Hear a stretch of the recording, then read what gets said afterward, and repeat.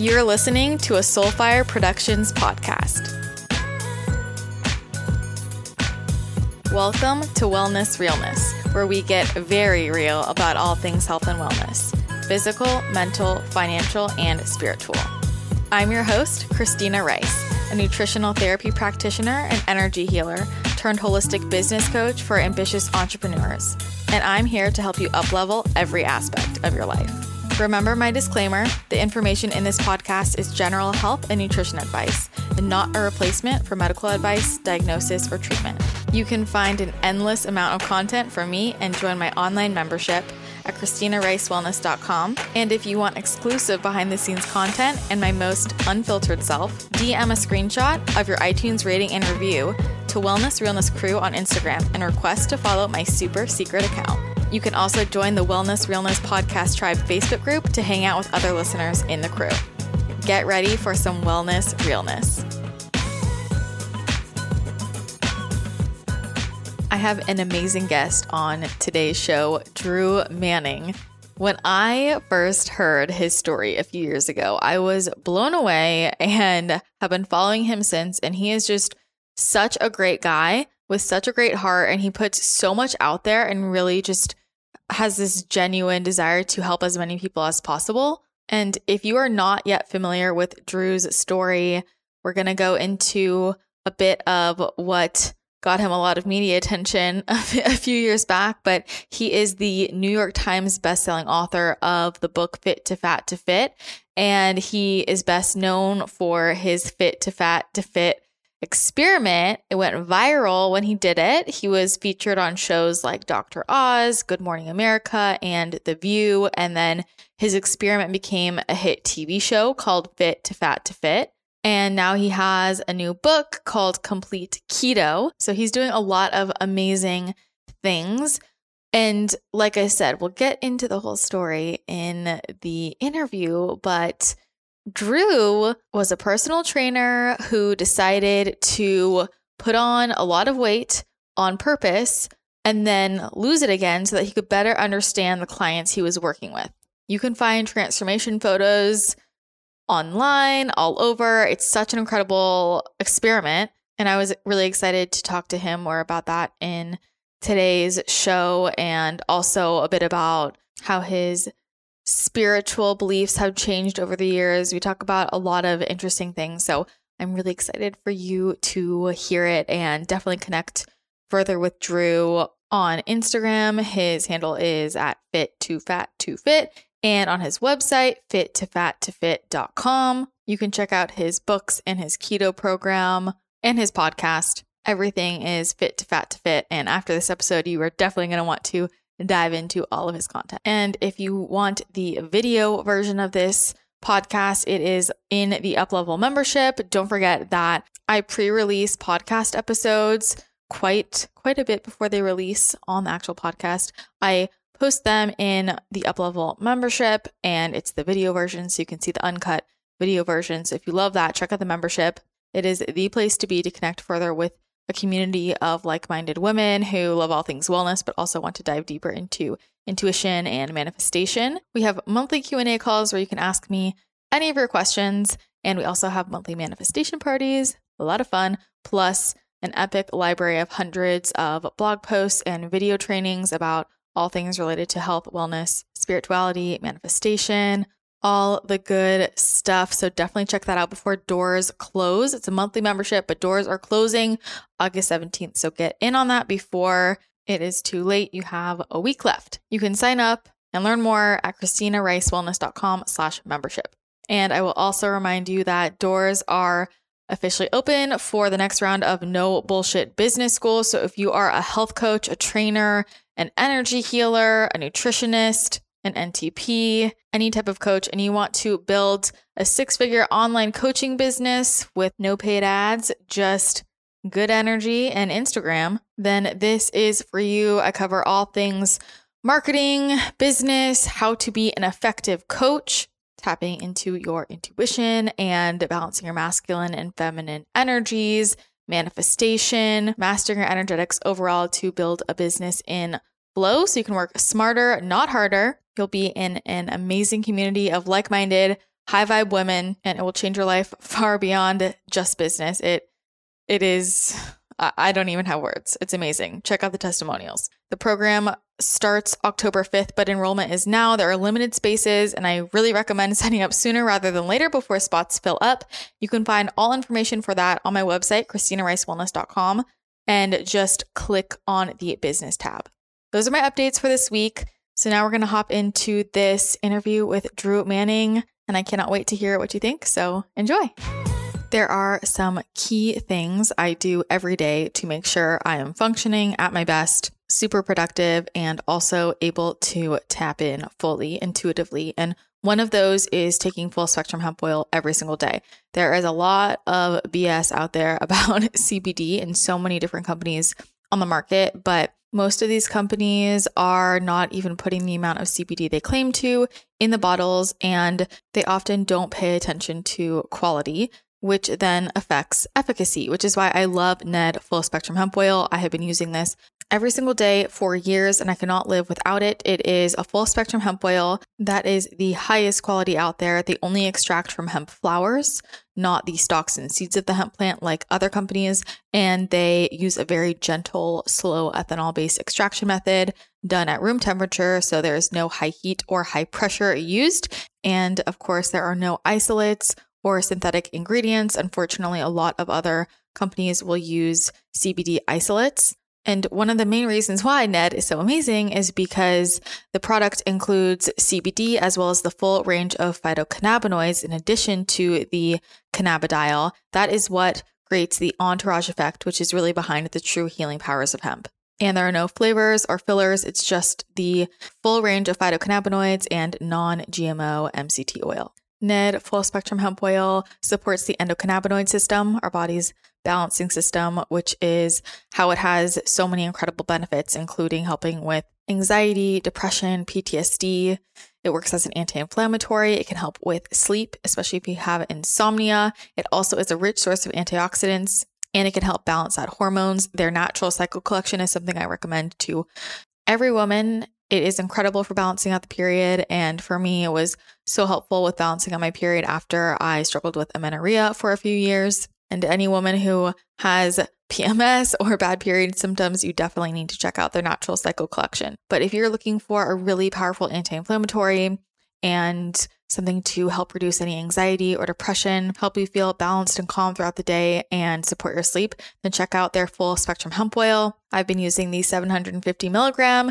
Every evening, I put a dropper's worth under my tongue, hold it there for 30 seconds, and then I'm good to go. You haven't used CBD unless you have tried Ned. It is the best stuff out there. If you want to try it out, you can go to helloned.com and use my code WELLNESS, WELLNESS, for 15% off.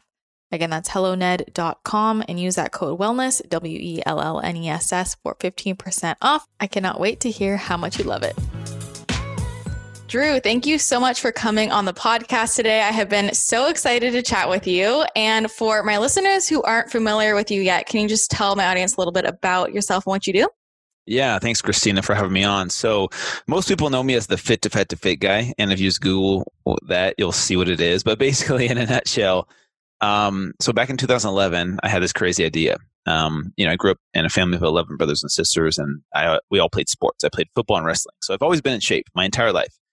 And then became a personal trainer. And then I had this idea, what if, and it sounds crazy, what if I got fat on purpose? And the reason that that entered my mind was because here I was, someone who had never been overweight a day in their life, trying to help people who were overweight pretty much the majority of their life. And what did I know about helping them? I didn't know anything. I thought it was easy. Like, hey, guys, why don't you just put down the junk food and go to the gym? Like, why is it so hard for you just to live this lifestyle? It's not that hard. And they would tell me, Drew, you don't understand how hard it is. Like, for you, it's easy. And so I was thinking of ideas. And for whatever reason, this idea of gaining weight on purpose made sense for me for some reason. And I decided to embark on that journey and gained 75 pounds in 6 months. I stopped exercising, ate whatever I wanted to, which was pretty much a standard American diet. Put on 75 pounds of pure fat in 6 months, documented the whole thing on YouTube and on my website. And then luckily got back to fit. And so that's why it's called Fit to Fat to Fit. And the biggest lessons that I took away from that is, one, transformation is way more mental and emotional than I ever imagined. I thought it was just calories and macros and workouts and supplements and just do it and you'll see results, until I embarked on this journey. And then the second thing was, I'm way more of an empathetic person now, having done this, because I was truly humbled. I was wrong the way I approached health and fitness. I used to think it was so simple. And then having gone through this experience, it really shifted my perception of just how hard it really is. And I only did it for 6 months. I'm not pretending to know exactly what it's like. But for me, I can say that I was truly humbled. And now I come from a place of empathy first, and helping people more so on the mental and emotional side than just the physical side like I used to. So that's me in a nutshell. Yeah. And I have so many questions about this experiment. So, Sure. I mean, when you make it sound like, was it just kind of like you decided one day to do that? You make it sound like it just it was like. So I was thinking of ideas of how I could better relate to my clients and what I could do. And it was one of those moments where just this light bulb went off. It was just like the idea was implanted in my brain. And then it felt almost like a calling. I don't know if you've ever felt like a calling to do something, but even though it was crazy, it felt like a calling to me, like, this is your path, kind of thing from the universe. And I was like, okay, I think I'm going to do this. And so that's kind of where the idea came from. It wasn't like researching or looking into it or asking people. It just popped up in my head. And then I instantly called people. I called my friends, called my wife at the time. I was like, hey, what do you guys think about this idea? It's kind of crazy. And I was like, oh my gosh, you should totally do it. And what's funny is my wife at the time, she was pregnant. And so she was like, so you're telling me we're going to have junk food in the house finally? And donuts and cookies. And I was like, yeah. She's like, okay, for sure. You should definitely do it. So, did anybody say no? Yes, my mom. My mom was worried about my health. As a mom should. Yeah. She was like, oh, I don't know, your heart, what happened? Like, what will happen? So anyways, yeah, she was the only one that was kind of worried about my health. Okay. Well, I do want to say though, I really honor you for like trying to think of ways to relate to your clients, because I think a lot of trainers hear that feedback and it's just resistance. And it's like, no, like, they're not going to push further, but you had to emotionally get to a place of like, no, I agree. I actually haven't experienced that before. And a lot of people can't get there or admit that. Yeah, I think that's a really good point. In my first book, Fit to Fat to Fit, I talked about this of me, and a lot of people are in this category where we're on top of this mountain of fitness. Like, we've been blessed with good genetics, we have discipline, we have the knowledge, the Instagram models. We're up here on the mountaintop, and everyone else that's trying to get in shape is at the bottom. And from the top, it looks so easy. We're like, here, you guys, here's the meal plans, here's the workouts, the path is just right here. It looks so much easier from the top. For me, for the first time in my life, I came down from that mountain, and looking up was a totally different perspective. Like, I was truly humbled. I realized how wrong I was about that journey up. I'm like, oh, it's just so simple. Just do it. Like, food addiction doesn't exist. That's just a lack of willpower. And so that's where the empathy started to build. And I think this world needs more empathy, especially in the fitness industry. But right now, especially, this world needs more empathy, coming down to someone's level to truly understand why they think the way they think, why they believe the way they believe, like how they see the world. That's what empathy is really about.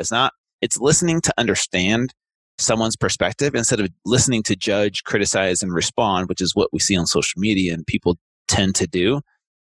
For me, I tried to truly understand where people were coming from so that I could gain a better understanding. And that's kind of where the humbling aspect came in. And that's where I realized just how wrong I was. So fortunately, it was something that I have no regrets doing. Like, I don't regret doing what I did. It's crazy. It's risky. Some people that didn't know me really well called it a publicity stunt. But if they knew me and they saw my videos on YouTube, you'll see, just how truly humbled I was and how hard of a journey it was for me personally. And that's the thing, is like, no one cares how much you know until they know how much you care. And that's something I live by now, because we see all these fitness gurus and trainers and, you could have all the certifications, you could have all the knowledge in the world. But if you don't know how to relate to your clients or the people you're trying to help, if you can't connect with them and they don't feel like you truly care about them, a lot of people aren't going to listen to what you have to say, no matter how right you are. And so for me, that's something that I truly live by after doing this Fit to Fat to Fit experience is now, if I could care about someone first and foremost, they're going to be more willing to listen to what I have to say to truly help them. And they'll trust me more. There's that relatability factor now, having done something like this. And so, yeah, it was worth the risk in the end. Yeah. Well, I love that you said that. I mean, I work with so many different types of coaches, and especially like in the Instagram marketing world. And I'm like, lead with your story, because that's what gives you credibility. And especially with a market that can, be saturated. And there's so many people here, like people are going to want to work with somebody because they see the compassion and empathy in you and because you get it, right? It's like, what makes you different than the guy next to you that has the same level of information, like nutrition knowledge, fitness knowledge. It is the compassion and the empathy in the story, really, because people connect with people. Yeah, 100%. And I feel like that's kind of what set me apart. You look at the fitness industry, it's saturated with people that with big muscles and six-pack abs, and they have the certifications, they have the knowledge, they look great. But to your average person out there, they're like, okay, that's unrelatable for me. Like that's not me. That's not going to be me. Some people don't want to look that way. And so you have to realize that, and you have to know your audience. And so for me, I was like, okay, I'm willing to sacrifice my body temporarily to hopefully gain a better understanding. And I'm not going to say I have a complete understanding. I don't want people to get me wrong and think, oh, now Drew thinks he knows what it's like. Like, no, it's totally different. I was overweight for 6 months. I had muscle memory. I had the discipline. I had the knowledge. I didn't grow up overweight. There's no way I could mimic or recreate that experience, no matter how much weight I gained, right? Or how long I kept it on for. So, but I at least have a better understanding versus who I was before. Yeah, definitely. So at the time when you started this experiment, were you training everyone like in a gym, and what was your demographic like? I'm curious. That's a good question. So actually, a lot of people don't know this about me. I had a full-time job in the medical field, but I was a part-time personal trainer. Okay. So personal training wasn't my full-time job. That was kind of my side gig, and I would actually travel to people's homes or their gyms, or they would come into my house and I would train them.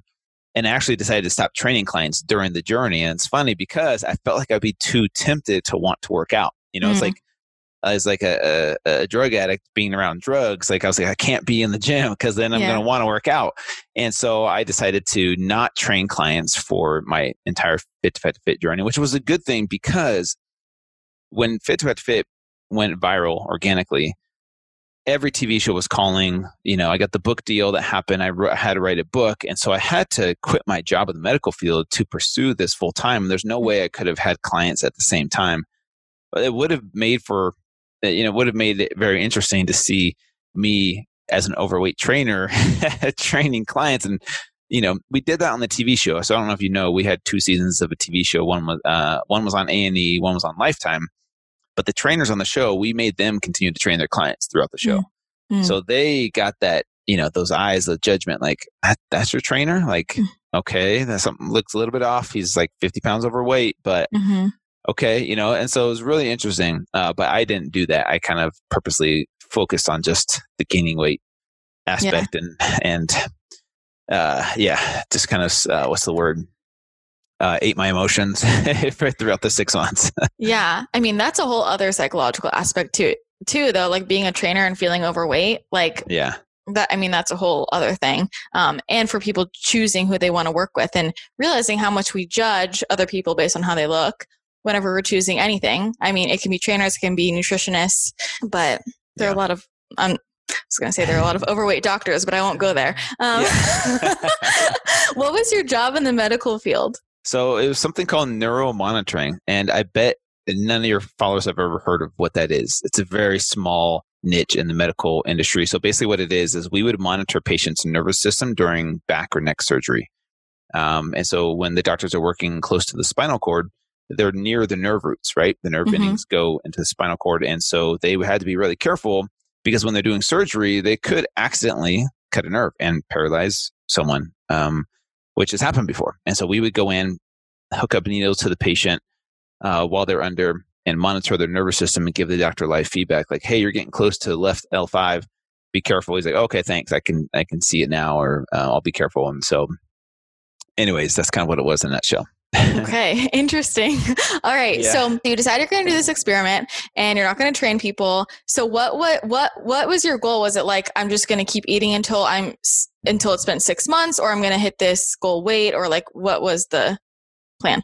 So originally I was actually going to do it for a year, gain weight for a year. And luckily my ex-wife, who's definitely smarter than I am, she's like, how about just do it for 6 months and see how you feel? Because I think a year would have been too long. People would have tuned out and gotten bored of the whole thing. But I decided to do it for 6 months, no matter how much weight I gained. Now, I didn't know how much weight I would gain. I kind of threw it out there like maybe 60 pounds, 10 pounds a month. That's pretty doable. And I ended up gaining 76 pounds. So the structure of it was 6 months of gaining weight, 6 months of losing weight, no matter how much weight I gained in those 6 months. And then 6 months of losing the weight where I had to walk the walk and show people, okay, this is how you lose the weight. All right. So walk me through the weight gain process. Like, what were you eating? What were you feeling? What was happening? So first of all, it was really, really fun in the beginning. I'll be totally honest with you guys. It was like a kid in a candy store. I went to the grocery store, skipped the produce section, went down the cereal aisle, the cookie aisle. Like here in America, we have so much abundance of variety of food. Like, why do we need hundreds of flavors of cereal? I don't know, but we do. And it's amazing. It really was. I was like, oh my gosh, I haven't tried this brand or that brand. Like there's so many snacks and treats out there. So at first it really was fun because at first I didn't feel too sick right away. The first 2 to 3 weeks I would say were kind of in that fun phase. And then little things I noticed started to change. So I started snoring at night, which my wife at the time did not appreciate, but it affected my sleep. So I wasn't sleeping as efficiently, which affected my energy levels throughout the day, which affected my mood, which affected my hormones, which in the end affected my personality. And then walking up the stairs, I was out of breath, just something as simple as that. And I remember a couple times bending over to tie my shoes and I was like, I can't breathe. Like I can't, like all the visceral fat around my organs was just pushing everything in. And I've never experienced that before. And it was funny because my wife at the time was pregnant and she's like, now you know what it's like to be pregnant. So I was like, oh, I didn't even think about that. Yeah. All these little things I took for granted, like being able to breathe as you're tying your shoes. Like right now I'm bending over. Mm-hmm. I could breathe just fine. But back then I was like, I never experienced that. So little things started to change slowly. And then about probably like a month and a half in, I was like, this is so much harder than I thought it was going to be just because of how miserable I felt. Because here's what would happen. I would wake up for breakfast. I would have a standard American breakfast, which you can probably guess is some type of sugary cereal. Because a kid like me growing up in the 80s, they would show TV commercials of a complete American breakfast. And guess what it was? It was a bowl of sugary cereal, tall glass of juice, and a piece of toast. Like, oh yeah, the perfect American breakfast. So I was like, yeah, that's what we eat here. So I had a big bowl of Cinnamon Toast Crunch, tall glass of juice. But guess what? An hour later, I'm absolutely starving. Like, I'm like, oh my gosh, I'm like shaking, right? Because I need that. I got that high from that sugar rush that I just ate. And then what happens is you crash. And after that crash, it creates this vicious cycle of wanting that high again. And that's where people become addicted. You create this vicious cycle of these sugar spikes, these blood sugar levels just, spiking so high, and then you get a crash. And then it's that crash where you feel that hangry, that hangry feeling, and your blood sugar drops and you just need something quick. So it kind of becomes very addictive really quickly. I noticed that. And so the food was kind of like my vice. It was my savior, but also my demise. Like I felt it made me feel good temporarily, but it was also what's caused me to feel bad. And so it became, because here's the thing, exercise was my outlet before, is my therapy. Now I don't have that. Guess what my therapy became? Food. And it was very interesting how that made me feel and how addictive it became so quickly. So yeah, the types of foods that I was eating, we've all seen, at least I'm assuming most people have seen Super Size Me. If you haven't, go watch it. It's a documentary about McDonald's. And I think most Americans know fast food is unhealthy for us. We still eat it for some reason, but we know, okay, stay away from fast food. So I wanted to focus on everyday American foods that we grew up on in the 70s and 80s. So things like sugary cereal, white pasta, white bread, chips, cookies, crackers, granola bars, juices, Hot Pockets, macaroni and cheese, SpaghettiOs, Top Ramen. These foods that are so affordable. One, they're cheaper than real food. They taste amazing. I'll be totally honest with you. Cinnamon Toast Crunch is like crack cocaine for me. Yeah. So good. And they're convenient. Like they're already ready to go and they taste good right out of the box. You don't have to cook them. There's no preparation involved. And so the hyperpalatability of these foods becomes very addictive. It's cheaper than real food. So I was like, oh yeah, I can feed my family for, $5 or $10. And versus if I buy all the ingredients and make it myself, there's hours of my day wasted and it's more expensive. So our society has it backwards, where people gravitate towards the path of least resistance. And guess what that food is? It's these highly processed, cheap foods that are subsidized by the government so that these products are cheaper than real food. So that's the issue that we have here in America. But that's the food that I decided to focus on. And that's what I attribute my 75-pound weight gain to was eating those foods. I didn't stuff my face every single meal. I didn't do a supersize me like he had to do every meal. I ate till I was full. And then when I was hungry, I ate again, and I put on 75 pounds. It's really interesting that you followed satiety signals that were obviously fucked up, but it is really interesting because it shows how easy it can be to put on extra weight. I'm curious, what were you tracking anything in terms of how many calories you were eating? I'm assuming you were tracking your weight. Tracking my weight, I would do my weight once a week. I do a weigh-in every week. And then I did have a doctor monitor me throughout the journey once a month, draw my blood. As far as I wish I would have done a better job at documenting, okay, how many calories am I eating per day, carbs, proteins, fats, all that stuff. If I had to guess, I would say around 5,000 calories a day. Okay. And like I said, that sounds like a lot. But when you eat these foods, first of all, they're not very nutrient dense. And so they're pretty much empty calories, a lot of these foods, right? So you could eat them and eat them and eat them, but your body's still starving is still being starved of nutrients. So we're overfed and undernourished with these types of foods. So calorically speaking, it adds up really quickly with the amount that you're eating, because like I said, I would have a huge bowl of Cinnamon Toast Crunch, not the serving size. The serving size is 3/4 cup. Come on. Yeah. 3/4 cup of cereal. So I'd have a huge man-sized bowl for breakfast. But then 2 hours later, I'm starving. So 2 hours later, I'd have a chocolate-covered granola bar with the Mountain Dew. And then for lunch, I would have a few peanut butter sandwiches on white bread with honey or jelly or whatever.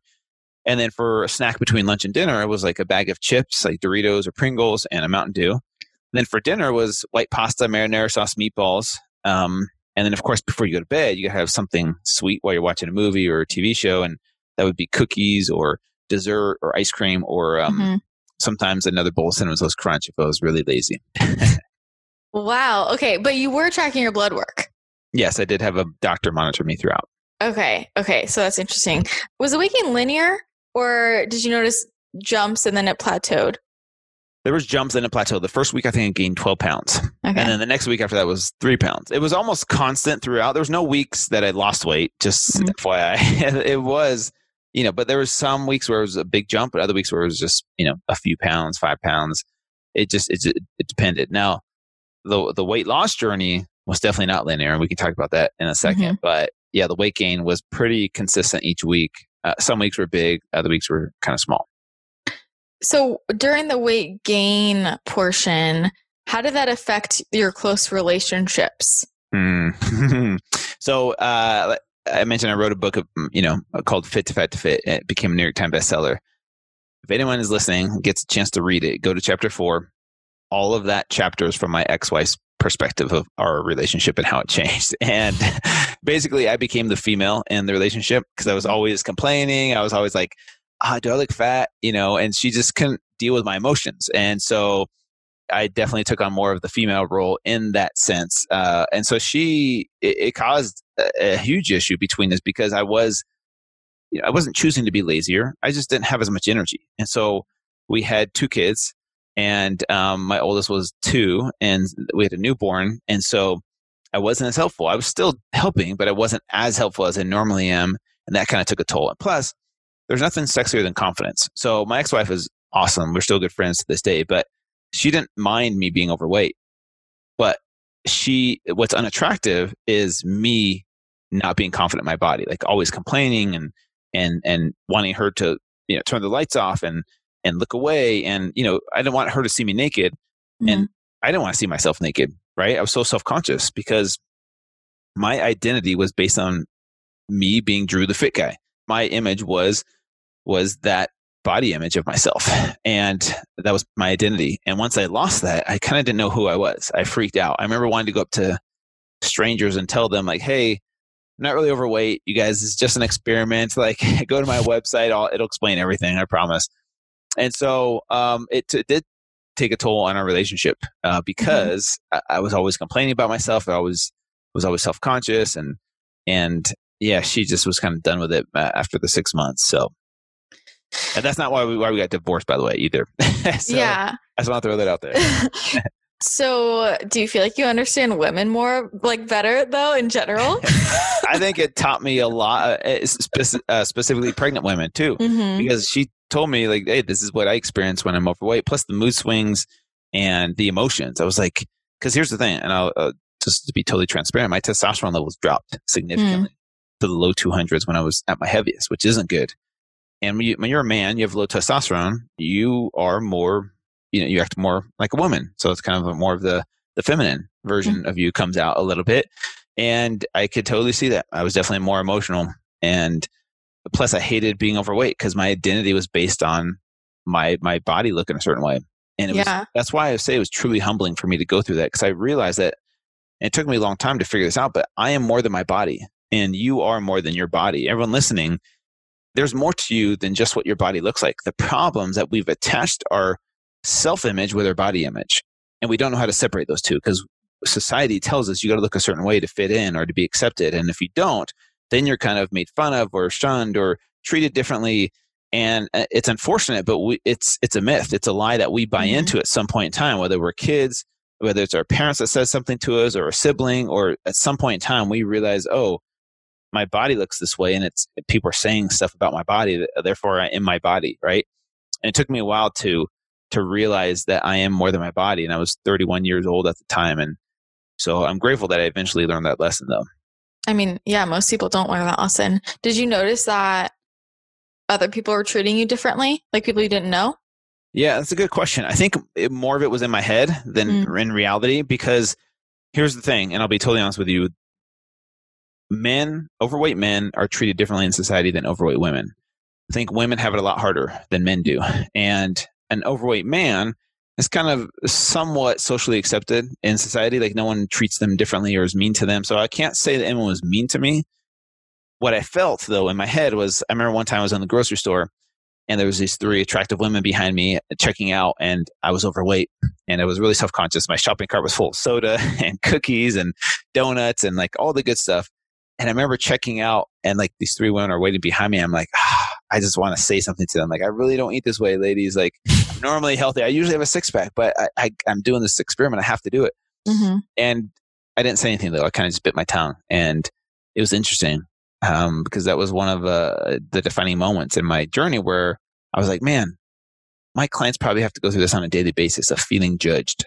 You know, whether or not they were judging me, I don't know, but it felt like they were looking at my stomach and looking at the food, and a lot of it probably was in my head, but I don't think it was in your head though, because like especially if you go to Whole Foods, Lazy Acres, or Erewhon, everyone's looking at you and looking at what's in your cart. It's true. Really? That's so interesting. Yeah. I've been to those stores and I can definitely sense that. I definitely have sensed that. That's interesting. Yeah. So people, I mean, it's the sad truth, I think also, but I mean, it shows up in different ways. It's grocery store and also like clothes shopping, like when you're shopping for clothes. I was going to ask you about that too. Like, what was that? How did that feel for you to have to get different clothes? I'm assuming you had to get different clothes. Yeah, of course I did. Yeah, it was interesting because I remember when I was going on a bunch of TV shows like Dr. Oz and Jay Leno, they have clothing requirements. Like you have to dress a certain way. So I'm like, all right. And what's interesting is I couldn't find any nice clothes in the sizes that I wore at that time. I was like, there's nothing nice. Like there's nothing that like I would wear normally, because for some reason they don't make nicer clothes in plus sizes, at least back in 2011. It wasn't easily accessible as maybe it is now, but I haven't shopped in a long time for those sizes. But that's one thing I noticed too, was like, oh, you're 44 waist. Well, here's your options. There's just a few, and it's always on the bottom. I notice. I'm like, why is the biggest size on the bottom? I have to bend over and look at those, and it's usually the selection is very, very low. I remember one time, really embarrassing. I went to New York City and I was going to go on Dr. Oz and was looking for a shirt to buy, and I walked into like an Express. I'm like, hey, do you guys have a triple XL? They're like, yeah, we don't sell that size here. And I'm like, oh, okay. They're like, yeah, you might want to go to like JCPenney or Macy's. And I'm like, okay, I get it. It's all good. So yeah, it was interesting. Wow. It's like, have you seen the movie Mean Girls? Yes. Do you know what scene what I'm talking about? She's like, we don't carry that size here. Yeah. So I know. It's interesting because I think as a guy, like I didn't take it personally, but if I see why people would, especially girls. Man, that's so hard. It's so demoralizing, and it's hard not to take it personal because it is about your weight. Like, oh yeah, sorry, we don't carry your size here. That's gotta be so hard. Yeah. And I think it's also kind of a mindfuck because for people, there's that internal dialogue of, does this store just suck and they're not inclusive enough? Or should I really just not be this size? And people are going back and forth over that in their heads. Yep, I agree. As I have tapped more and more into my intuitive gifts, I've discovered that certain environmental factors can really affect the quality of information I receive. And one of those factors is my exposure to blue light. And I found it's really important for me to work with the natural light cycles and avoid blue light in the evenings. This is one of many reasons why I cannot live without my BlueBlox blue light blocking glasses. Their Sleep Plus Red lens is the only true 100% blue and green light blocking lens for when the sun goes down. It helps to improve sleep, reduce anxiety, and optimize your hormonal function. If you are using orange glasses to protect yourself against blue light in the evenings, then it's really not giving you the protection you need. You'll notice a huge difference when you use the Sleep Plus Red lenses. And during the day, I use the blue light clear lens, which is the blue light filtering lens. For daytime, that's best for people who work under more natural lighting. And this helps prevent against migraines, headaches, macular degeneration, and digital eye strain. I'm on my computer a lot, so this makes a huge difference. And if you struggle with seasonal depression or work under, for sure, artificial lighting during the day, then check out BlueBlox Summer Glow yellow lenses. These are blue light blocking glasses meets color therapy. My BlueBlox glasses truly save me and make a huge difference on my sleep. And especially since I moved into a new apartment, it is really bright here, and the Remedy sleep mask has been saving me so I can increase my REM and deep sleep. BlueBlox has so many frames to choose from, about 20. My faves are the Parker frames. And you can also send in your own frames, and they offer a custom-made prescription service available. And what I love is that for every pair of BlueBlox they sell, they donate a pair of reading glasses to Restoring Vision, who gifts them to someone in need. You need to get your hands on a pair of BlueBlox if you want to optimize your circadian rhythm, maximize your intuitive gifts, have more energy, get deeper sleep, avoid headaches from screen use, and reduce your anxiety. For your pair, you can head to blueblox.com. That's BLUBLOX.com and use my code WELLNESS, WELLNESS, for 15% off.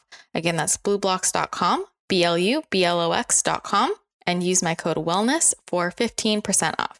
Once you get a pair of BlueBlox, you will never go back. So after the 6 months, what were the main differences in the blood work? So the biggest ones that I remember, because it was a long time ago, my blood pressure, 167 over 113 instead of 120 over 80, which is what it was throughout. All my lipids were in the red, of course. HDL was really low. LDL was way too high. Triglycerides were really high. I wish I could go back and look at my numbers again. I probably could go back on YouTube and look at them. Mm-hmm. But I remember my testosterone, like I said, was in the low 200s. And that's another thing that people don't realize is they don't see the correlation between diet, the food you eat, and how it affects your hormones, right? So they think, oh, I got low testosterone. I don't need to change my lifestyle. I just got to take testosterone replacement therapy, and that'll boost my testosterone up, but I won't change my lifestyle. Like if we just saw, okay, if it starts with food, if you just change your food, because I showed people this on the way back, if you just change your food and change your lifestyle, you can fix that naturally without having to take anything. And so people don't see that correlation. But those are the ones that stand out the most, to be honest with you. But I wish I had, more. Like if it was just recently, then I probably would have. I probably could still remember the numbers. Yeah. Well, you probably also didn't realize how big it was going to get. Yeah, I didn't know. Yeah. So okay. So, and you were what was your weight at that point before you started going after losing weight? So I started at 193 and I got up to 269. Okay. All right. So now walk me through the approach to the weight loss. So here's the thing. So the second half of the journey was 6 months of losing weight. What I wanted to do was show people the power of nutrition. So I skipped exercise for the first 30 days. And people are like, what? Why would you do that? And because people think exercise is the key. Like if I just do P90X twice a day, I'll get ripped and shredded like they see on the transformation photos, right? When in reality, it doesn't really happen that way. I want to show people the power of nutrition. So I went from 5,000 calories of eating the processed food to eating 2,000 calories of real food spread out over 5 meals. But here's the thing that happened. I went cold turkey. My last meal was a whole box of mac and cheese and a 2-liter bottle of Coke. I remember that. And then the next day, was, lean meats, vegetables, smoothies, things like that.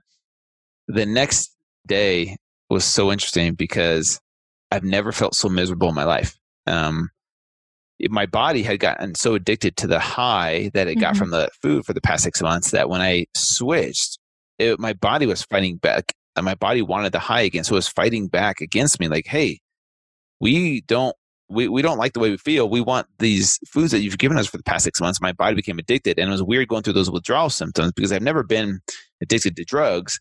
And I can only imagine what it's like.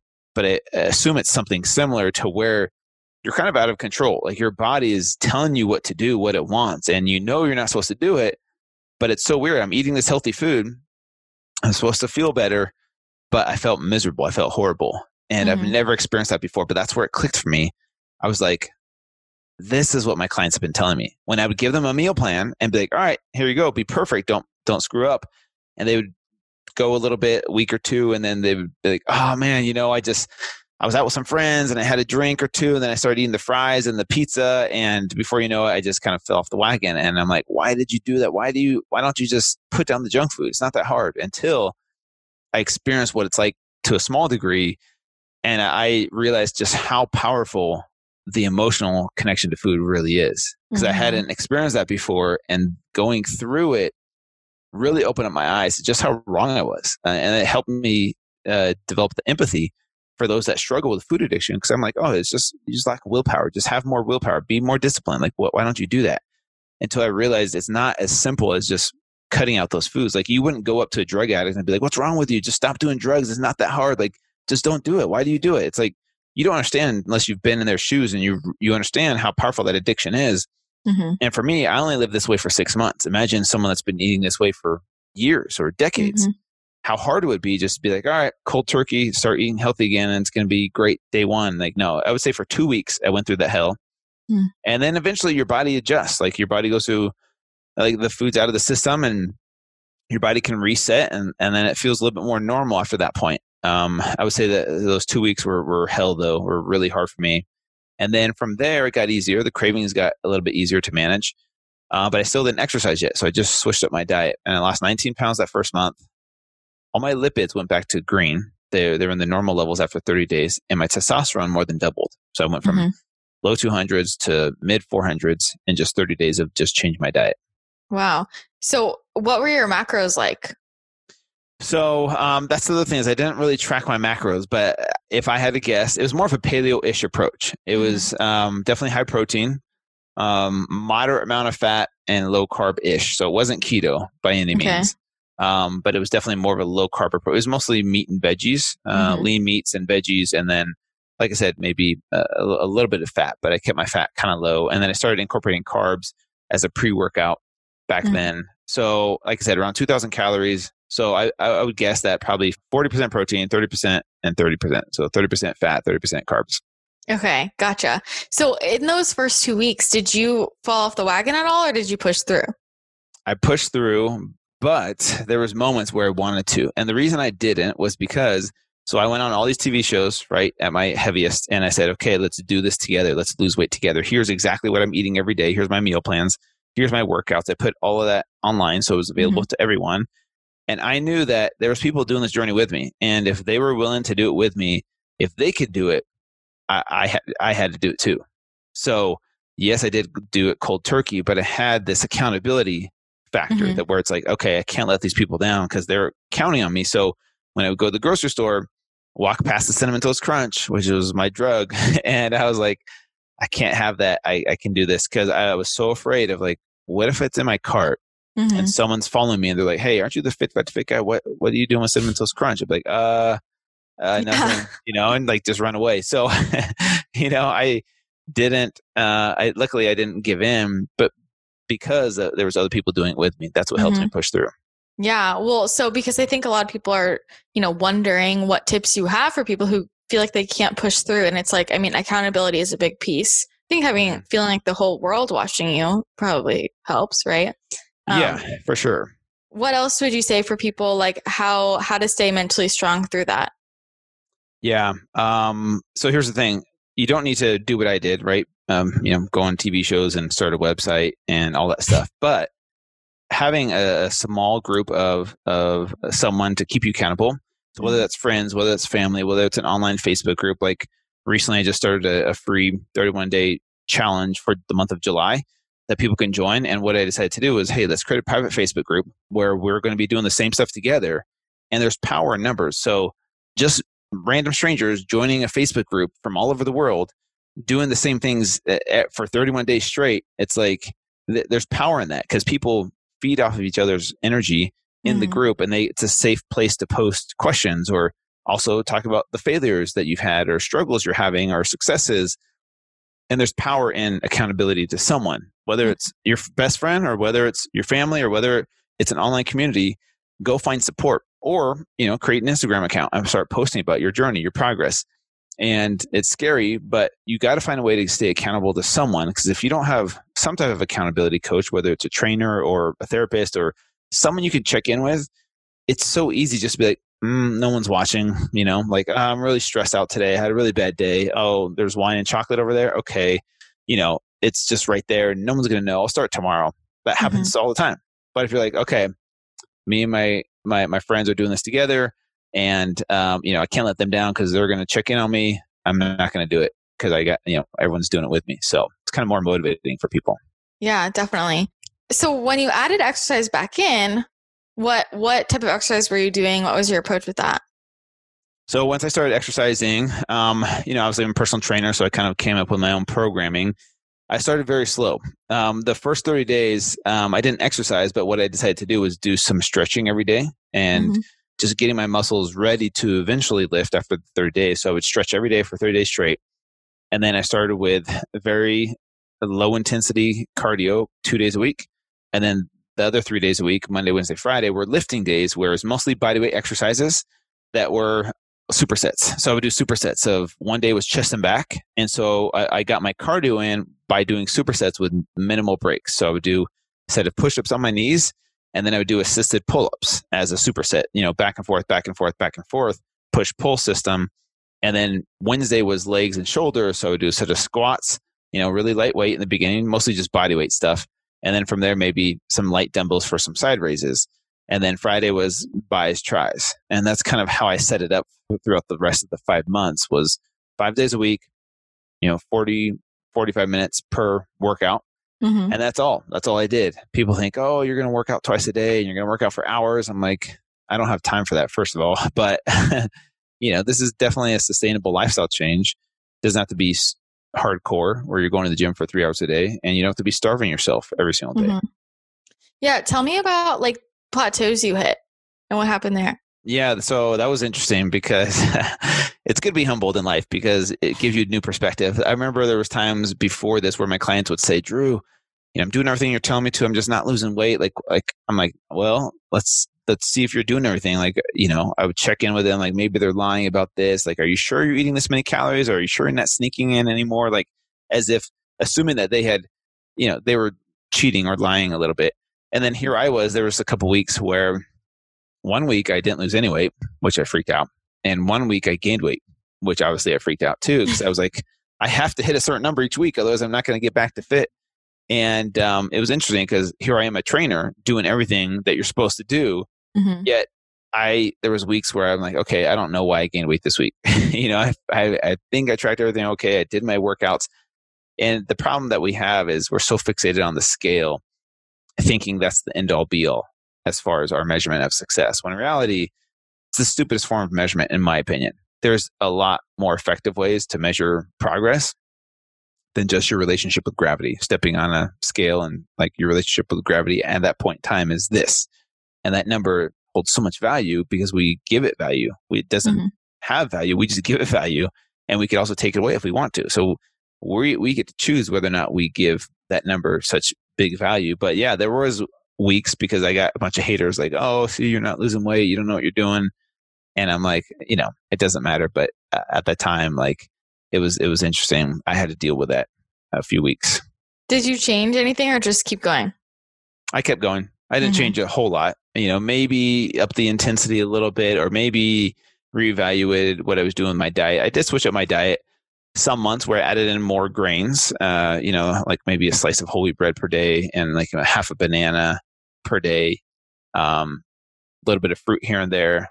Let's see, what else did I switch up? Obviously, my workouts, every 2 to 4 weeks, I would switch up my workouts. So I wasn't doing the same thing. I think every 2 to 4 weeks is ideal to switch up your workouts, because what happens is your body adjusts and adapts to those workouts, and it becomes very efficient at those workouts. So if you're doing the same workouts, your body burns less calories to do the same amount of work that where in the beginning, it had to burn a lot of calories to do that same amount of work. And so that's how amazing our bodies are. So it's like, all right, well, I have to get out of my comfort zone to force my body to adapt and adjust to a new environment so that we can create change. And so I definitely did that throughout the exercise process. And as far as my nutrition, protocol, it was more, like I said, more of a paleo-ish approach. Keto wasn't really around back then. It wasn't mainstream, so I didn't know enough about it to actually do it. And that was kind of the way I ate. The way I ate, anyways, was 5-6 meals a day, spread throughout the day, and bring my Tupperware containers, my protein and veggies. And yeah, I don't do that anymore though. Yeah. So where were you at after 6 months? So I did get back down to 193, about 8.5% body fat. So I did get my body back, which was really amazing, but I was a whole new man on the inside, totally different perspective. And so, yeah, I did make it back to fit, fortunately for myself. But it was really cool to see how many people were inspired by this. Like I got so many transformation pictures and stories of people saying, thank you for doing what you did. Like it transformed my life. And, the reason I started this journey was to, one, gain a better perspective, but also I wanted to inspire people in a different way. We've all seen the Biggest Loser model. We've all seen people go from morbidly obese to skinny and fit. We've seen that happen again and again and again. And it will always be inspiring, but I think we've become so used to it. Like we're like, predictable. I know what's going to happen. They're going to lose weight. They're going to look amazing. This was the opposite, right? What I was doing was like a train wreck that you couldn't look away from, And I think that's why people really loved it. In the end, inspired them in a different way. How does it feel for you to look back and like see those interviews you had? Like does it feel like you, or how does it feel for you to see that? It's me. It's the old version of me. I was such a different person, 9 years ago. I didn't have as much life experience. I've gone through a divorce. I've transitioned out of my religion I grew up in. Those are two major, poles on your identity. Marriage and for 10 years, and your religion that you grew up with, your whole family is a part of, and you decided to leave. Like that kind of hit rock bottom moment. So I've had so many more experiences that have taught me about who I really am, and grateful for that. But I'm a totally different person nowadays, with new perspective on life. And, I think experiences shape our beliefs, and I've had so many powerful experiences since that first time I did it that, I'm a different person. So I look back and I'm like, that's like the little kid version of me. I'm not sure if you've ever done that before. You're like, that's me, but it's an older version of me. Yeah, I get it. I had a ton of like media attention when I went through some pretty serious health issues like 5 years ago. And kind of the opposite thing happened to me. Like I stopped digesting food and I was like down to 70 pounds, and it was a nightmare. And so then I see things like that now and I'm like, holy shit. Different life. Yeah. But looking back on your experiment, would you have changed anything? Probably. Like, here's the thing. Like when I first did this, I didn't really know what I was doing. I'm not like a marketing genius. I'm not, I didn't have any media connections when I did this first journey. And so, I would have documented so much more. I probably would have looked into seeing if someone was interested in making this into a documentary. I didn't even think about that. I just could have tracked so much more stuff. But as far as like the way I did it, there's small things I would change, but, other than that, no, I think it worked out the way it was supposed to. And it definitely taught me the lessons I needed to learn. And it caught people's attention and motivated a lot of people in a positive way. So, yeah, I just keep thinking, God, I wish you had worn a CGM. Like I would kill. Oh, that's a great idea. I think, yeah. And plus, I probably would have done keto and intermittent fasting.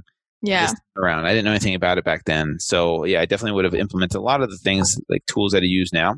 Yeah. Like I probably would have meditated, which I do now. I didn't meditate back then, to help, center me and like, okay, not freak out so much. And then plus, now I'm not as attached to my body as I used to be. Yeah, I still like to look good. I still exercise and take care of my body. But back then I was obsessed, and I probably had a little bit of body dysmorphia where I was so attached to my body image that if I wasn't super fit, I would feel down about myself. I would feel a little bit self-conscious and, not feel like the best version of myself when I'm like a little bit higher in fat versus now, like having two daughters, like my perceptions totally shifted on body image and how important it is for me as the role model to them to not pass that on to them. Does that make sense? So finding that balance of like, yes, it's important to eat healthy food. Yes, it's important to exercise. But I don't want it to become so strict about that for them that that's all they think about and that's all they worry about their body and looking a certain way and being healthy all the time. Like, so I'm definitely a lot more relaxed than what I used to be. And I feel like I'm just so sensitive to that fact of I'm raising two little girls, and I know what this world will do to women in general if they just get sucked in and they don't have someone like me to kind of pull them back out and kind of explain things to them a little bit better versus, hey, this is the way society is, and society is going to treat you a certain way if you look a certain way. Yeah. Well, and especially with the fitness industry, and I feel like so much is fake now, like on social media, like, which is why it's so good people can like see your story and like what really goes on. What brought you to keto? Yeah, so I kind of stumbled upon that listening to a Tim Ferriss podcast with this doctor named Dr. Dominic D'Agostino, and he's really well known in the keto space. But when I heard him talk to Tim Ferriss about the keto diet, I had no idea there was all the scientific research being done on keto and epilepsy and keto and brain toxicity and keto and cancer and keto and Parkinson's and Alzheimer's. I'm like, I thought this was just a diet, like a weight loss diet. What is this? All this other research that he's doing, I had no idea that existed. And so it really intrigued me. I'm like, okay, maybe there's something to this. And so I did my own experiment. And have you seen the movie Limitless with Bradley Cooper? He takes this clear pill. It's probably before your time. You look really young. I don't know how old you are. I'm 25. Okay. Well, there's this awesome movie called Limitless with Bradley Cooper, and he takes this clear pill and you can tap into your brain, right? And like, he learns languages in minutes and writes algorithms and all of these amazing things. It's kind of a Hollywood movie, but I felt my brain felt so sharp and so clear for the first time. It was like night and day compared to before. I'm like, my brain feels so sharp. It feels so amazing because I can talk faster. I can remember facts, those kinds of things. And then also I wasn't hungry all the time. My old training method was eat when you get up and you eat pretty much all day long, right? 2-hour breaks in between each meal. And I would just eat constantly. And now I could eat once or twice a day, be totally satisfied, have that mental clarity. My digestion was better because I was giving my digestive system a break. And my performance was just as good in the gym, if not better, than before. And I was like, man, this is way more sustainable as I'm getting older. I don't have to pack 6 meals a day and bring my Tupperware container and like set my timer for every 2 or 3 hours. Like, that's not for me. I don't want to be a slave to food. I want to be able to go all day long without any food if I have to, but still not feel that hangry feeling and not feel like I'm going to die, Yeah. Have you tried carnivore? I have done a 2-week experiment. I've talked to a couple doctors on my podcast, Dr. Paul Saladino. I did a 2-week experiment with it and actually loved it. I felt really good on carnivore, to be totally honest with you, but it's like people think keto is strict. Carnivore is really strict, like meat only, right? Like I just wanted vegetables and avocado, and I just, I don't want to be that person that's only eating meat all day long. And like, no, sorry. I do like little experiments. I do 30, 60, 90-day experiments every now and then. So there's a chance I might revisit that in the future to do a little bit more lab work before and after to see if it's ideal, but just going off of how I feel, I really did feel amazing on it, to be honest with you. And I did it for 2 weeks. Okay. Yeah. I do all kinds of experiments on my body. Like potato diet, carnivore diet. I did carnivore a couple times and most recently for about 6 months. Wow. And I ended up stopping. Like I felt so amazing for a long time at the beginning, and then I stopped because it was just fucking with my blood sugar so badly. Like Really? everybody else has like on social media, it was like super flatline. I mean, I was like up in the 200s and then crashing down to 40 like all day long. Wow. And I couldn't get full. No matter how much I ate, and I'm like, Wow. I can't pay for like 5 pounds of grass fed meat every day. Like I just Exactly. can't. So that was super interesting, but yeah, there's a lot of cool things we can track now, like with the CGMs, all that. Yeah, I would love to have a CKM. Maybe if it doesn't even exist, like to be able to monitor your glucose and your ketones in live time. That would be awesome. But here's the thing that I've kind of, yes, I'm a big keto fan, but I think everything is a tool in your tool belt. And I don't think there's one right way to eat forever for everyone, because I feel like metabolic flexibility is the ultimate key for as humans, right? Like we weren't just meant to run off of ketones or just glucose. Like it's amazing to be able to run off of both sources of fuel efficiently. And what works for you today might not work for you 6 months from now or a year from now. So it's important to be flexible as your body adjusts and changes throughout time. People get so fixated, they almost become attached to it as a religion. And they're like, no, this is my religion. I can't leave it because it worked for me for so long. And I've seen both sides of the coin, from carnivore to vegan to keto. And it's important to stay flexible and adjust and adapt and upgrade and tweak. Like the way I do keto now is totally different than the way I did keto when I first started. And yeah, I was a little bit more dogmatic about it. Like, oh, carbs are bad. I can't eat carbs. Like, come on, you can't have blueberries or you can't have some raspberries. Yeah. Like, for me, I've learned to find that balance based off of what I'm doing. Like, so for example, I recently ran a 100-mile run in 24 hours just a couple weeks ago. And for that, I totally had to shift my approach to keto to help fuel me for this race. And, if you see me on race day, you saw what I ate. There was Pop-Tarts involved. There was watermelon. There was gummy bears. There was anything I could get in my body to help fuel me for those 24 hours. I burned 14,000 calories. I probably only consumed maybe 1,000 to 2,000. Like, I didn't eat a lot, but I had to have those quick, bits of food to help fuel me. And sometimes it was keto-ish. Other times it was just straight carbs. And you got to do what works best for you. There's people out there that I know a guy here in Utah that ran 100 miles with no food. He was totally fat adapted. He just drank water and took salt, and he did it with no food. And I'm like, wow, okay. So that's what I'm saying is like, we hear that and we're like, oh, maybe that'll work for me, or maybe this will work for me. And it's good to experiment, but it's good to also be flexible with your experimentation. Yeah. There's so many other variables too, like depending on what else is going on underlying, like what other stresses your body is under. What inspired your 100-mile run?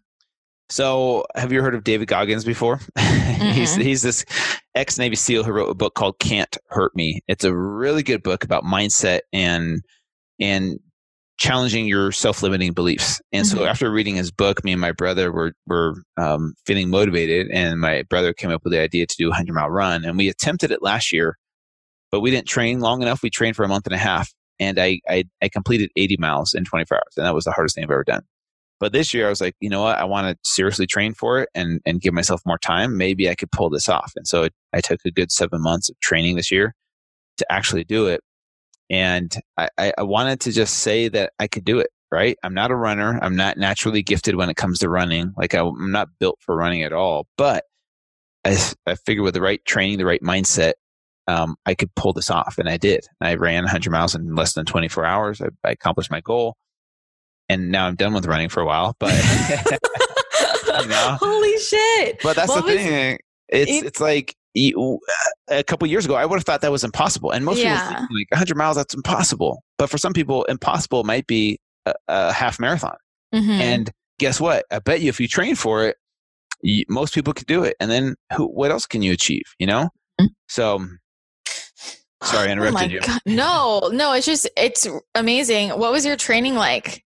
That was the hard part, is like, it took so much of my life away from my family and stuff. Like, So what I would do is 2 long runs per week, usually Saturday and Sunday back to back. So I would usually do maybe 10 miles on Saturday and 12 miles on Sunday. And then throughout the week with speed training, hill training, maybe 2 days of lifting, heavy lifting, just to kind of maintain my muscle mass a little bit. I still lost a lot, but yeah, those back to back long training days were hard because 10 to 12 miles didn't take me that long, but there was days where I had to do 3-hour runs, 4-hour runs, just to build up to that, being on your feet for 24 hours. Yeah, that's a lot of your life. So what mindset shifts did you get to make to do that? That's a good question. I think it was training my mind to get comfortable with being uncomfortable. So for me, like running for 2-3 hours is probably the most boring thing in the world. But I trained my mind to just get comfortable with being in this uncomfortable state of running. I wasn't doing a super fast pace. That's the thing, is like I'm not running 7-minute miles. But just being on my feet and being able to continue to move and having your mind go somewhere else, where instead of you're focusing on the pain, maybe you're focusing on life. Maybe you're focusing on problems at home. Maybe you're listening to a book or a podcast. And for me, it was a really good mindset shift to just learn how to get comfortable with being uncomfortable. And I think that's the problem most humans have, is we don't like becoming uncomfortable. Like jumping in a cold shower, that sucks. That's not comfortable. Fasting for 24 hours, 48 hours, that sucks. Why would I do that? Like, that's not comfortable. And we live this life of comfort because of the way society is. We have air conditioning, we have heaters, we have blankets, we have soft beds, we have soft pillows, and nice carpet at home. Like, we live these lives of comfort. And so to go out of your way and make yourself uncomfortable is really hard for us to do, because the world is set up, to be as comfortable as possible for you. And I think that's the hardest challenge for just humans in general, is especially in the first world countries like the USA. Like, we just don't like to get out of our comfort zone. But you go to a third world country, you see poverty, you see real people with nothing, and you'll complain a lot less about not being comfortable. Like, that cold shower is not as hard when you go to like a third world country. I've lived in Brazil before, and once you see it, you experience it, it shifts your perception. Like, okay, I have all these blessings here in America. I definitely don't want to take these things for granted, and I want to be, grateful for all of it. So it's all about perspective. Oh, totally. I mean, I think a lot of people have had some wake up moments, especially in the last few months. Like, if you can't stay inside with your partner, got to think about it. But what were you thinking about / listening to on your 100-mile run? Yeah. So normally I've got some kind of podcast or audiobook or music, and usually I just cycle through those 3 things. But it was really cool because a lot of friends came out to support me. And so they were running alongside with me throughout the race. So I thought I would be annoyed with someone being there with me all the time. But it was actually really helpful because it took my mind off of, what I'm going through, and kind of helped me. Like, they would ask me questions and I would answer them, or, I was able to talk to them throughout the whole day and the whole night. And so there was maybe 10 to 20 miles of it that I ran by myself solo. And I think during those moments, I just went in silence, kind of like took all the experience in, especially at nighttime when it was pitch black. There was a couple laps where I just did by myself, and I just kind of took this experience in, like, this hurts, but man, it's such a beautiful experience to be alive and to be able to have a healthy body to be able to do this. Like, I kind of focused on that. I remember during those midnight hours. Yeah. No, that's amazing. And I kind of want to like segue that into, you're talking about how now you meditate more and how you had left the religion you grew up with. And I would love to hear more about how like your spirituality has changed, through all these experiences. Yeah. That's the thing, is like, unless you've experienced this, you really don't understand what I'm about to talk about. Because for me, the way I grew up, it was like, my religion is the true one religion of all the religions. And like, we know the truth, and like, this is what's going to happen after we die. And this is where we were before we were born. And like, so you literally feel like you know everything. Like, your whole truth is based on this system that has been presented in front of you since you were a little kid. And like, that's what your parents believe. So that's what you believe. And then to find out at some point that it might not be true is really hard, because that's like a big part of your identity. And then you start to question, well, if this isn't true, what else is true? Like, what is true? Like, are other religions right? Is there one right religion? Or religion in general. Like, you start to question everything and you're unsure of so many things. But what's cool about that, for me at least, was I was able to start over from a clean slate. Like, okay, I've been told what to think and what to believe my entire life. I'm going to go experience what, to find out for myself what feels right in my heart. In my heart of hearts, what feels true to me. And so that's where I was open to things like meditation and learning about other religions. And I was like, okay, meditation, I've heard of it. It sounds kind of weird, but I'm going to give it a try. And now it's really interesting because now I get to pick and choose what feels right to me. So that's why I don't really associate myself with any one specific religion.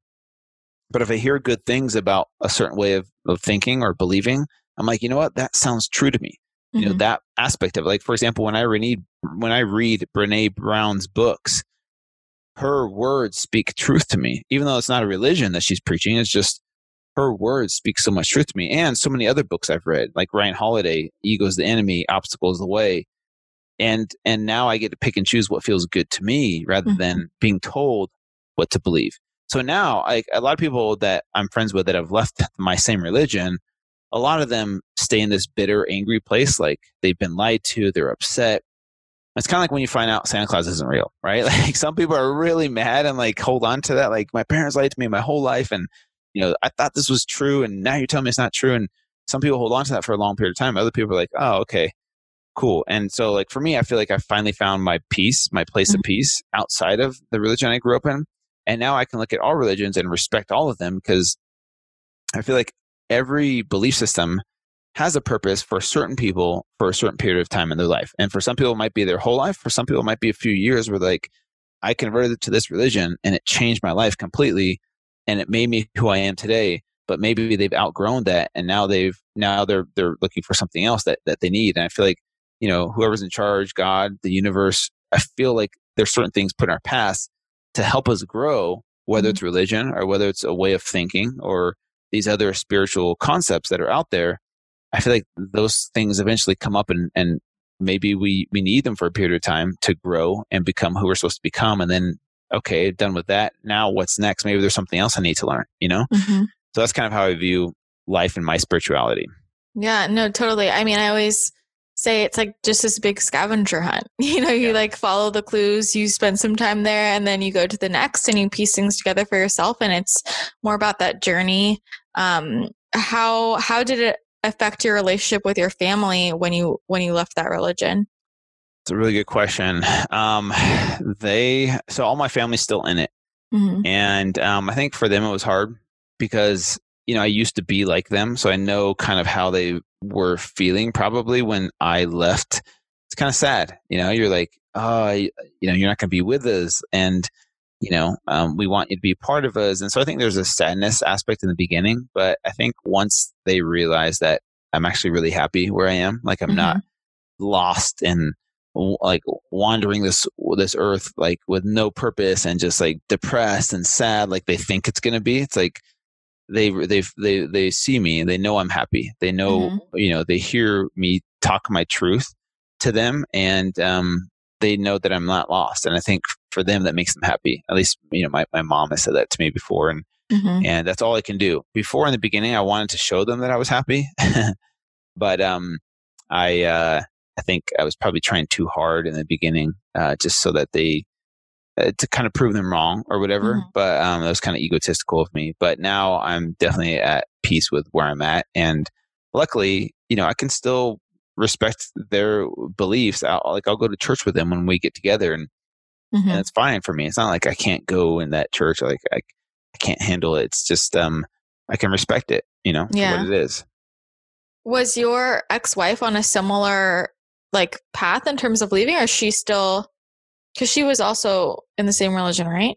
Yeah, good question. We both kind of left around the same time, actually, right before our divorce. A lot of people don't know that. Yeah, we both kind of left around the same time. We had some experiences that kind of shook our faith a little bit and caused us to do some more research and look into it a little bit more. And we learned some things about the history of the church that we grew up in that weren't told to us. This picture was painted for us a certain way of like, this is how it is. This is the past. This is how the church was formed. And then in the days of, now you can Google anything and fact check stuff. Like, actually, that didn't happen the way we said it did. This is how it really happened. And it's like, oh, well, why didn't you say that in the first place? And it's like, well, then there's these other things too. Like, that didn't happen exactly that way. Here's how it really happened. And we're like, okay, there's all these things being covered up. It just seemed really suspicious. And it finally got to the point where I'm like, you know what? I think what I've come to realize is that every religion is started by men who feel like they speak for God. They feel some type of powerful connection, or there's some type of powerful experience they've had, and they feel like God is speaking through me to do what, this work, to start this church. And every religious leader is led by these men who feel like God speaks to them, and they're just doing the best they can. They're men with experiences that grew up in a certain culture, a certain way of thinking and believing, and they kind of pass their interpretation of what they feel comes from God onto the followers of the church. And maybe sometimes like it feels from God, and maybe sometimes like that was a mistake. Like, I don't feel like that we should have done that. Like, but you did that. And so I feel like they're just men doing the best they can as the spokespeople for God. And like I said, now I get to kind of pick and choose. Like, you know what? That feels good to me. I feel that feels right. Or no, I disagree with that. Like, that's wrong. Like, I don't feel good about that. It's a liberating feeling. I felt the same way. I mean, I grew up in such a strict Catholic environment, and then I just felt suffocated. And then when I released it, and then just saw everything as like a clean slate and let me pick and choose what sits with me, it was so liberating. Yeah. What about with your kids? How have they been raised spiritually? Yeah, that's a good question. So obviously we don't take them to church, but we tell them that, if they want to go to church, they can, but they're kids and they don't want to go to church. They don't like to sit there for 2 hours. But we try and have strong spiritual discussions about what our beliefs are. And it's really hard because a lot of the answers are, I don't know. Like, we don't know. We don't know what's going to happen after this life. We don't know what happened before this life. We don't know if we're going to come back again. And so a lot of the answers, and I think that's hard because as a parent, you want to have the answers for your kids, like with Santa Claus, for example, your kids ask you so many questions. What about this? Oh, well, he does that. Or like, and you give them the answers that make them feel good. They're like, oh yeah, that makes sense. But do we really know that's how it happens? I don't think anyone really knows what's going to happen after this life. People think they know, but, so yeah, we just kind of leave it up to their own imagination, but also we tell them like, hey, go off of what feels good to you. What do you feel? Like, what do you think? And we ask them questions as well. Like, what do you think about this? What do you think will happen after we die? And, it's interesting to hear their answers. Do you think that your experiment would have gone differently if you had been at this place with your spirituality?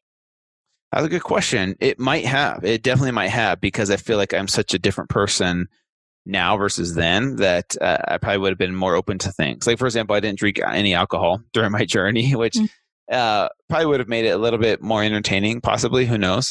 But also, I didn't really talk a lot about my philosophies or my theories on life or my spirituality. And I still don't talk a lot about that, but I just feel like I'm so much more in tune with who I am. And I have so much more self-awareness that I speak, when I talk about health and fitness, I'm not always talking about macros and calories and workouts and like that aspect of it, because for me, there's a strong correlation between our mental, emotional, and spiritual health with our physical health. And a lot of times we separate those things. And so for me, just with experiences that I've had since then, I talk a lot about how our emotional and spiritual health can lead into our physical health. And there's a strong correlation there instead of separating those two things. So when I talk about meditation, I don't talk about it from a religious perspective, like you have to do this. But I say, hey, meditation is a great thing. It's not going to get you 6-pack abs. It's not going to get you ripped and shredded and make you skinny. But if you practice meditation, what it does is it makes you more aware. And when you're more aware, you're more mindfully eating of what you're putting in your body. You're more aware of like, okay, am I just mindlessly eating food that I'm just eating because I'm bored? Or are you more aware of like, okay, what's this food going to do for me? Like what's my intention behind wanting to eat this food, right? And building that self-awareness. So meditation can help build that self-awareness, which can lead to more mindful eating, which can lead to some weight loss for sure. Also, the mind-muscle connection when working out is super important. And I feel like meditation can help strengthen the mind-muscle connection as you're working out instead of focusing on what you're going to do after the workout or what you have to do that night. or what happened last night, you're able to connect to your muscles as you're working out and be more present, as you do your workout, which can lead to a more effective workout and give you better results. So yeah, I talk a lot about that now, and probably because that's my truth and based off of my experiences. Yeah, well, I mean, it takes certain experiences to understand that. And I think the more people I talk to, like interviewing so many experts and like my own experiences, it's just like the clearer it becomes that the energy behind your action is so much more important than what the action actually is. Like no matter what the goal is. And I think so many people, especially right now, like in a society of quick fixes, like how do I get from A to Z? How do I lose weight the fastest? How do I heal from this health issue? And like so many people just need to, in my opinion, slow down and like focus on what the energy is behind the action. Because, if you try and go after your body, like in a hateful, I hate my body, I want to change it, fix it. You can get a very different result doing the same actions than if you're coming after it like, I want you to feel better. I want you to feel your best. I love you. Like it's just a totally different result.